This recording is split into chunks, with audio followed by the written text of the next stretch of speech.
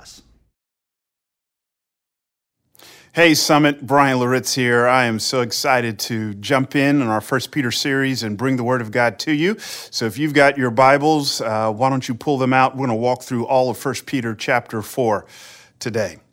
Well, one of my favorite baseball players of all time is Yogi Berra, the iconic Hall of Fame catcher for the New York Yankees. Probably one of the most unique, different, eccentric baseball players to have ever played the game.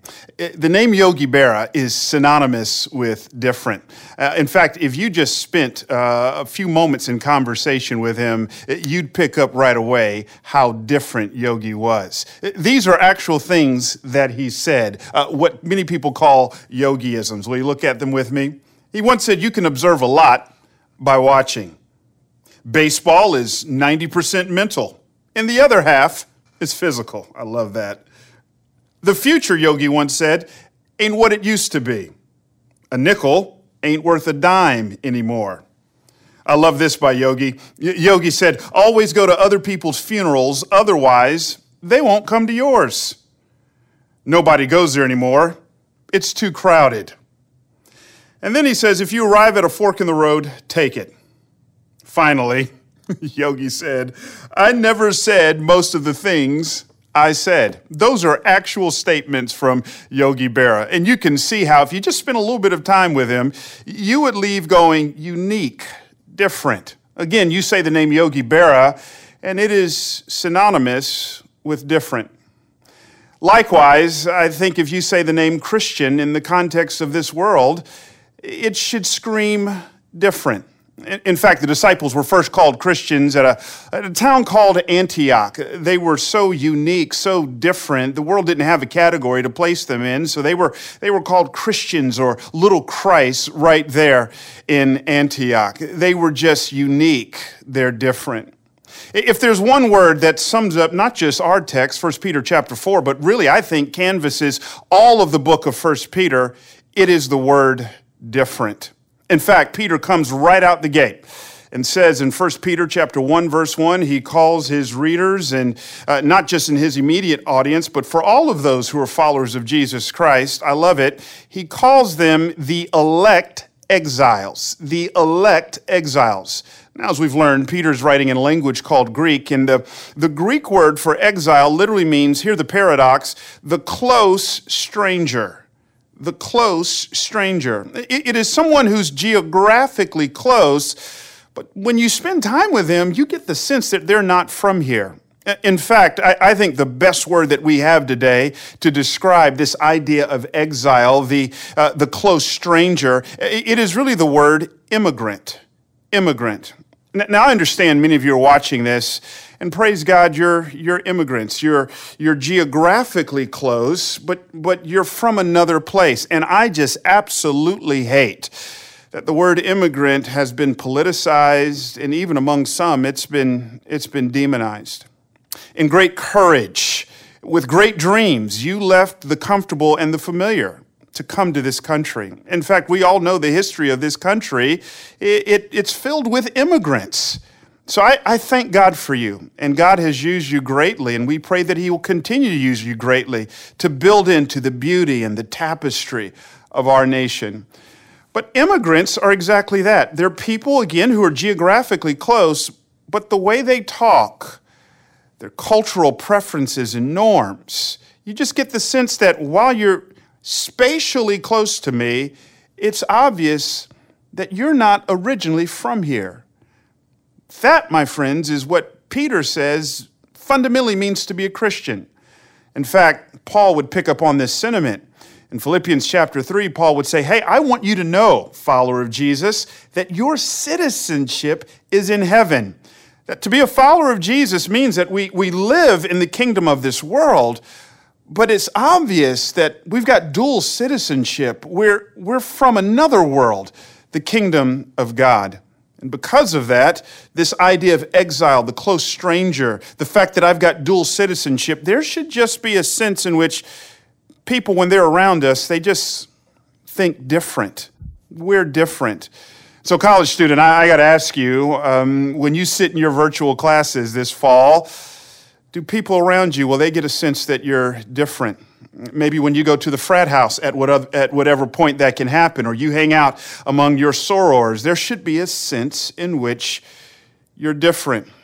By the way we husband, or by the way you wife, by the way we parent, may there just be a sense in which we're different. By the choices we make financially, the way we steward money and spend our time, may it just scream different. Why? Because we are the elect exiles. We are the close strangers. Again, if you're taking notes, I want to encourage you either in your note app, whatever that may be, Evernote, or maybe you're physically writing in a journal or in the margins of your Bible. If there's one word that canvases all of 1 Peter chapter 4, it is the word different.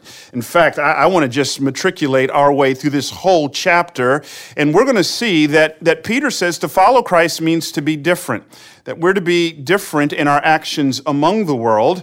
Second, we're to be different in our affiliations to the world. And then third, we are to be different in our aches in the world.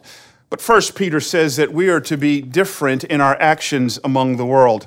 Look at the opening 6 verses with me of 1 Peter chapter 4. Peter writes, "Since therefore Christ suffered in the flesh, arm yourselves with the same way of thinking, for whoever has suffered in the flesh has ceased from sin, so as to live for the rest of the time in the flesh, no longer for human passions, but for the will of God. For the time that is past suffices for doing what the Gentiles want to do, living in sensuality, passions, drunkenness, orgies, drinking parties, and lawless idolatry.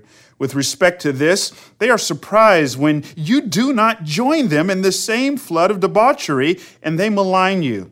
But they will give account to him," Peter writes, "who is ready to judge the living and the dead. For this is why the gospel was preached even to those who are dead, that though judged in the flesh the way people are, they might live in the spirit the way God does." What Peter is saying is to be a follower of Jesus means that we are different in our actions among the world. Now we know Peter's talking about the world because he uses the term Gentiles. If you're new to the scriptures, you need to understand that this term Gentiles, it's used in one of two ways predominantly in the New Testament. One way it's used is to speak of people who are ethnically non-Jewish. Ethnically non-Jewish. This is the way Paul uses it in Ephesians 2:11 when he says, "Therefore now you Gentiles in the flesh." He's using it again to speak of people who are of a different ethnicity than the Jews. That's not how Peter uses it. Peter uses it another major way the New Testament writers use it. It's used not in a physical or ethnic sense. Instead, it's used more of in a spiritual sense. It speaks of people who don't know or follow Jesus Christ as a way of life. It speaks of people who are really living for this world. Now that brings the question, what is this world? When we're talking about different in our actions from the world, is Peter saying that we're not to care for our environment? Is he talking about trees and dirt and roads? What does he mean when he talks about world? He's not so much speaking of a physical place as much as he is speaking of a system that is antithetical or in contrast to the values of the kingdom of God. Now this brings up the age-old question. How are we followers of Jesus to relate to the world? This has led us to many kind of attempts to answer this question throughout world history. For example, early on in church history, there were a group of people who said, you know what, the world is just all bad. Let me pull out of the world and kind of create these enclaves where we are literally away from the world. We would know them as monasteries. Is this what Peter is calling us to do? I don't think so. On the other extreme, in recent years, there's been kind of what's been called the emerging church movement. Now, some of these churches have been led by pastors, even cursing pastors, who their idea of relevance is really the idea of mixing in with the world. And so how they talk, to their philosophy of ministry, where they meet, you walk in going, I don't see much difference between the world and how you speak and act and navigate life. Is this what Peter is calling us to? In fact, this emerging church movement would cause a bit of a fit among the fundamentalist Bible college that I went to. No embellishment at all here, but I went to a Bible college and they had all these long litany of rules. couldn't play cards. There was no dancing. And so if you got married in the middle of the semester, couldn't dance at your reception. However, they did give an amendment. If you got married on winter break or summer break, you can kind of let the DJ play Stevie Wonder and y'all can Cupid shuffle your way the whole time. And so these are some of the rules. You couldn't go to the theater, but literally we could rent Blockbuster videos that were rated R.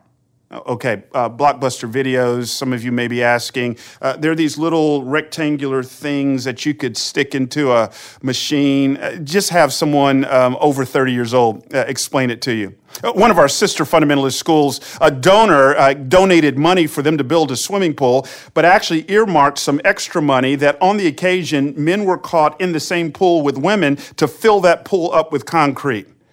Is this how we're supposed to navigate the world? See, this whole fundamentalist mindset kind of leads to legalism and moralism, and instead of placing my sense of value in the finished work of Jesus Christ, I now place my value in the fact that I don't cuss or chew or date girls that do. I know that's corny, but literally that was a saying that I remember hearing growing up. Is this what it means to relate to the world? How are we to relate to the world? I believe Christians are to relate to the world the way boats relate to water. See, boats were built and designed fundamentally to interact with the water. A boat wasn't built or designed to stay in some big warehouse or a hangar. No, it was built and designed to interact with the water. But while the boat is to be on the water is never to be in the boat. That's what it means as far as Christians in our interaction with the world. God has created, called, and designed you and I not to stay in the hangar or the warehouses of this world, not to retreat or withdraw. He's called you and I to interact with the world. But He doesn't want the world to be inside of us. We're to be different. Now, okay, Brian, I understand what you're saying, that the world is kind of this system whose values are antithetical to the way of God and the kingdom of heaven. I understand that I'm to interact with the world without the world being inside of me, but can you give me a little bit more help as it relates to what worldliness is? Peter helps us. Where you look at verse 3, Peter helps to press into this idea of worldliness when he says, "For the time that is past suffices for doing," here it is again, "what the Gentiles want to do." What is that? Living in sensuality, passions, drunkenness, orgies, drinking parties, and lawless idolatry. A couple things here. One, that's not a comprehensive list. So just because you don't see your thing on there doesn't give you a pass. But two, although I don't have time to do a line-by-line audit of each word, please notice with me the common denominator to all those descriptions. It speaks of a person who's by way of life is obsessed and dominated by their appetites in this world. And so instead of enjoying God's good gifts, they actually replace God with God's good gifts. Is worldliness having a lake house? Absolutely not. Is worldliness going on a vacation? Is worldliness kind of enjoying life? Absolutely not. But worldliness happens when God's good gifts, when our hedonistic pursuits take the place of our pursuit of God. Finally, if I could invite you into my home for just a few moments. Corey and I have 3 wonderful boys. They're all teenagers. And the way Corey and I try to parent is we've always tried to parent with the idea that the default is yes, unless you give me and Corey a really good reason as to why we should say no. And so we've noticed a trend in recent years, and teenagers, kids, I want you to perk up here. You know, our kids will come to us and say, "Hey, Dad, can we download this kind of music? Can we download this album, this song? Or can we purchase that outfit? Or can we stay out that late and hang out with this individual?" And one of the kind of common denominators we've noticed on occasion with our kids is that when it comes to their questions, they like to push the limits, which is good. But we notice that sometimes they want to push the limits as it relates to how close they can get to the world instead of how close they can get to Christ. So teenagers, I encourage you, push the limits, but just push the limits in the right direction.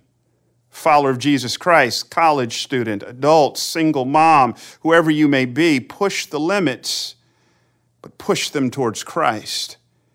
Peter is absolutely clear. Followers of Jesus are to be different in our actions among the world. But not only that, secondly, Peter says that we followers of Jesus are to be different in our affiliations to the world. Pick me up in verse 7. Peter writes, "The end of all things is at hand. Therefore, be self-controlled and sober-minded for the sake of your prayers. Above all, keep loving one another earnestly, since love covers a multitude of sins. Show hospitality to one another without grumbling. As each has received a gift, use it to serve one another as good stewards of God's varied grace. Whoever speaks as one who speaks oracles of God. Whoever serves as one who serves by the strength that God supplies, in order that in everything God may be glorified through Jesus Christ. To him belong glory and dominion forever and ever. Amen." Fundamentally, Peter is saying the way we navigate relationships, our affiliations with other individuals should just look differently than how the world does. What does that mean? Well, we have to remember that when Peter is writing in his first century world, he's writing to a very caste-driven, hierarchical society where rich did not hang with poor, where people of one social class did not hang out with another social class. In fact, meal times were times in which you either entrenched or enhanced your social station in life. Some of us can remember, in fact, if you read through the 4 biographies on Jesus, Matthew, Mark, Luke, and John, the constant criticism that Jesus is getting is, Jesus, why are you eating with that person? Jesus violated the norms of society. He didn't see meal times as a time to just kind of birds of a feather flock together. Instead, Jesus transgressed these hierarchical norms and boundaries. He ate with tax collectors. In fact, he invited himself over a tax collector's home named Zacchaeus. They were regarded as being the lowest of the low. He hung out with a woman, a Samaritan woman, at a well. And along the way, Jesus was known as the friend of sinners. See, while the world views relationships from a very much of a utilitarian, kind of transactional perspective, what's in it for me, and I'll invite you over the house, and I'll spend time with you because I think in some kind of a way you can be my trophy friend who can enhance my life. That's not how Jesus approached relationships. Jesus, the way he approached relationships wasn't transactional. I mean, he's God in the flesh. What can he personally get out of it? But he looked at them as opportunities to bestow value on people, regardless of their station in life. And in fact, Jesus calls you and I to kind of do relationships in the same way. For example, look at what Jesus says in Luke 14, verses 13 to 14. He says this, "But when you give a feast, invite the poor, the crippled, the lame, the blind, and you will be blessed, because they cannot repay you, for you will be repaid at the resurrection of the just." Jesus says the way that we're to do relationships isn't quid pro quo. In fact, he says, if you want to really be blessed, do life with people who seemingly bring nothing to the table. So can I ask you some questions? What relationships are you in that when people see you in that relationship, it literally turns heads? Because there's just the sense of that doesn't match. Who are you doing life with who is ethnically different than you? Who are you doing life with who can't afford to live in your neighborhood or is not in your own tax bracket? See, what Peter and Jesus are saying, birds of a feather flock together, that should never be true of Christians. That Christians, in the way we do relationships, transgresses all kinds of lines. Please notice, by the way, I didn't say who you're writing a check to. I didn't say who you're helping. But who are you in peer relationship with? Well, Brian, exactly what does this look like? Peter presses into this. He presses into how we're to relate to one another. He says, for example, in verse 8, above all, keep loving one another earnestly. I love this. Again, he's writing in Greek, and the word earnestly was oftentimes used in ancient Greek literature to speak of a horse that was running as fast as it could to the point of exhaustion. It's interesting. Peter is saying, listen, here's how we're to relate to each other. Love, and not just love, but love to the point of exhaustion. Some of y'all are like, yeah, I got some people in my life right now wearing me out. Peter's like, good. Love, he says, to the point of exhaustion. People who are ideologically different than you. See, love really pops in contrast. Like a diamond against the backdrop of a black velvet cloth makes it radiate a lot more. Love really pops when we're doing life with people who are just so different than us. And oftentimes those differences, they can wear us out. And Peter says, good. Love to the point of exhaustion. Who you need to do that with in your life? Who's wearing you out right now? Yes, there's kind of caveats to everything. And yes, maybe there's times in which you do need to set a boundary. We understand all that. But who is God calling you to take the extra step with?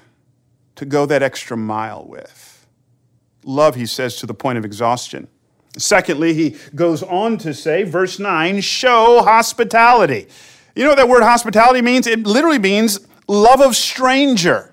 Notice he doesn't say just entertain. Yes, when we entertain, there's a sense in which sometimes entertainment is all about me. I want to show off my home or show off this or whatever it may be. That's not hospitality. Hospitality involves leveraging the blessings of God that I've been called to steward for the good and benefit of others. And hospitality can have a transformative effect on the lives of people. Her name was Marguerite Johnson, and she grew up, this little African-American girl in a small town in Arkansas. She went through horrific trauma as a young girl. In fact, the trauma was so deep, she actually stopped speaking. She became the town mute. People were concerned about her, but nobody really did anything. Nobody could really get through to her except for the most well-respected woman in town, a woman by the name of Mrs. Flowers. Mrs. Flowers looked at young Marguerite Johnson and invited her over to her home for just some tea and cookies. She baked the cookies, served the tea, and she just asked questions and tried to get in young Marguerite's life. Next week, she baked some more cookies and made some more tea. Next week, more of the same, and next week, more of the same. And finally, over time, young Marguerite Johnson began to speak, and boy, did she speak. No, you don't know her as Marguerite Johnson, but you probably know her to what she changed her name to, Maya Angelou. What transformed a mute to a wordsmith? Hospitality. A little tea and cookies made all the difference in the world. That's why Rosaria Butterfield, who lives right here in the Triangle, she would speak of the power of hospitality and how it is a deep apologetic, a defense of the veracity of Christianity. Hospitality, done in the name of Jesus, can transform lives.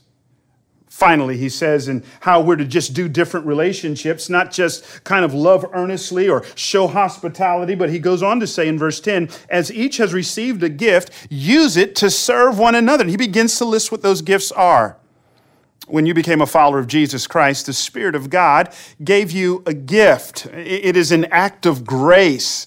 And that gift isn't to be used ultimately for your own edification, but it is to build up those around you, specifically in the church of Jesus Christ.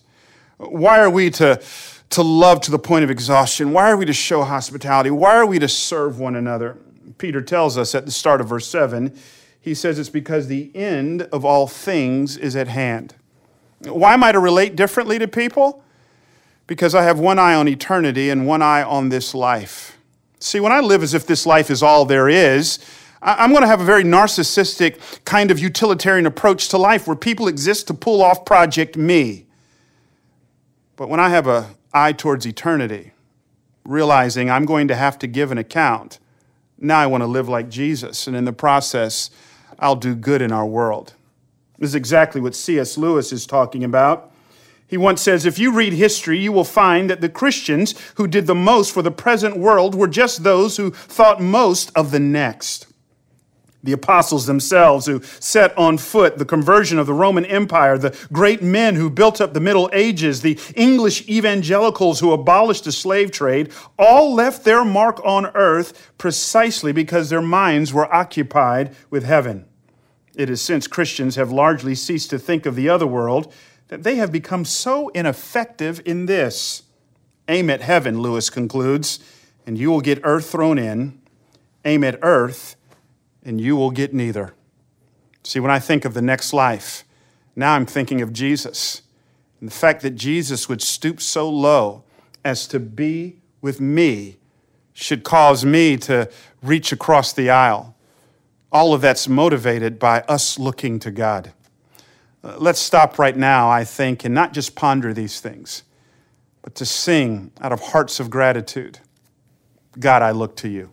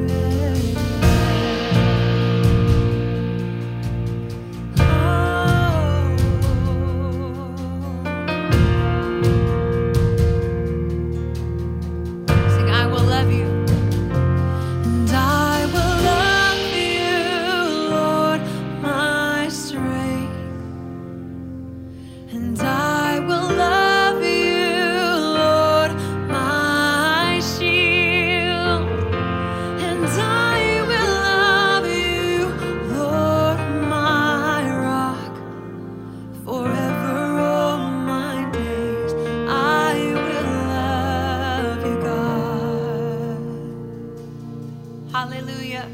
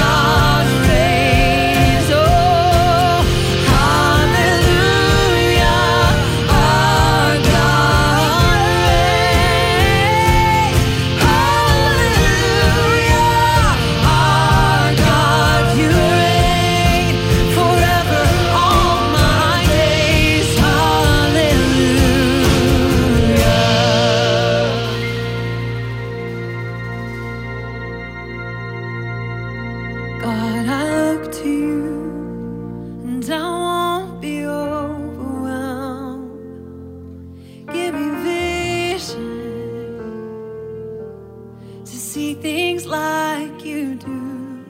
God, I look to you, and you're where my help comes from. Give me wisdom, you know just what to do.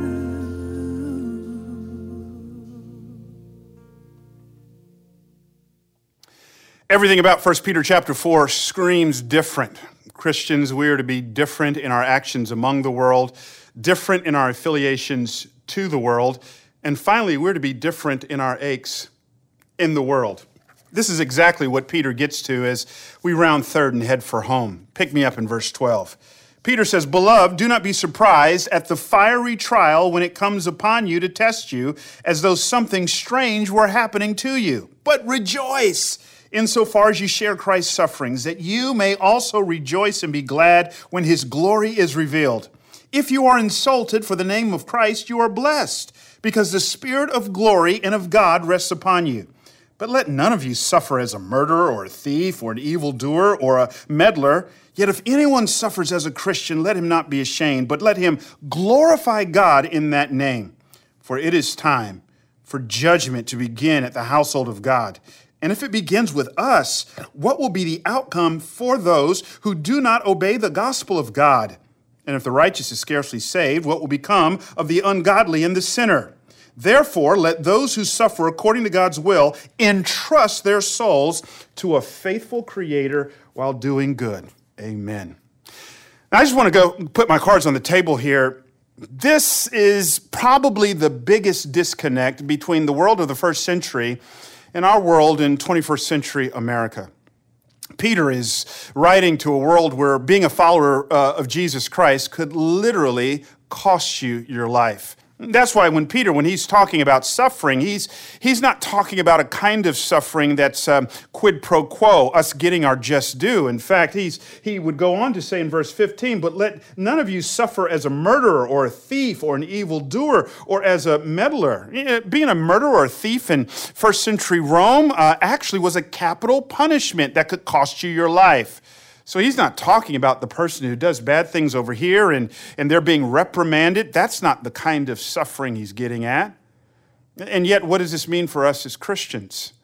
What does this look like for us when we go through the aches of this life, living in a world where, as of right now, is providing us with religious freedom? And I should hope we Christians not only value but continue to fight for religious freedom. But what does this mean for us?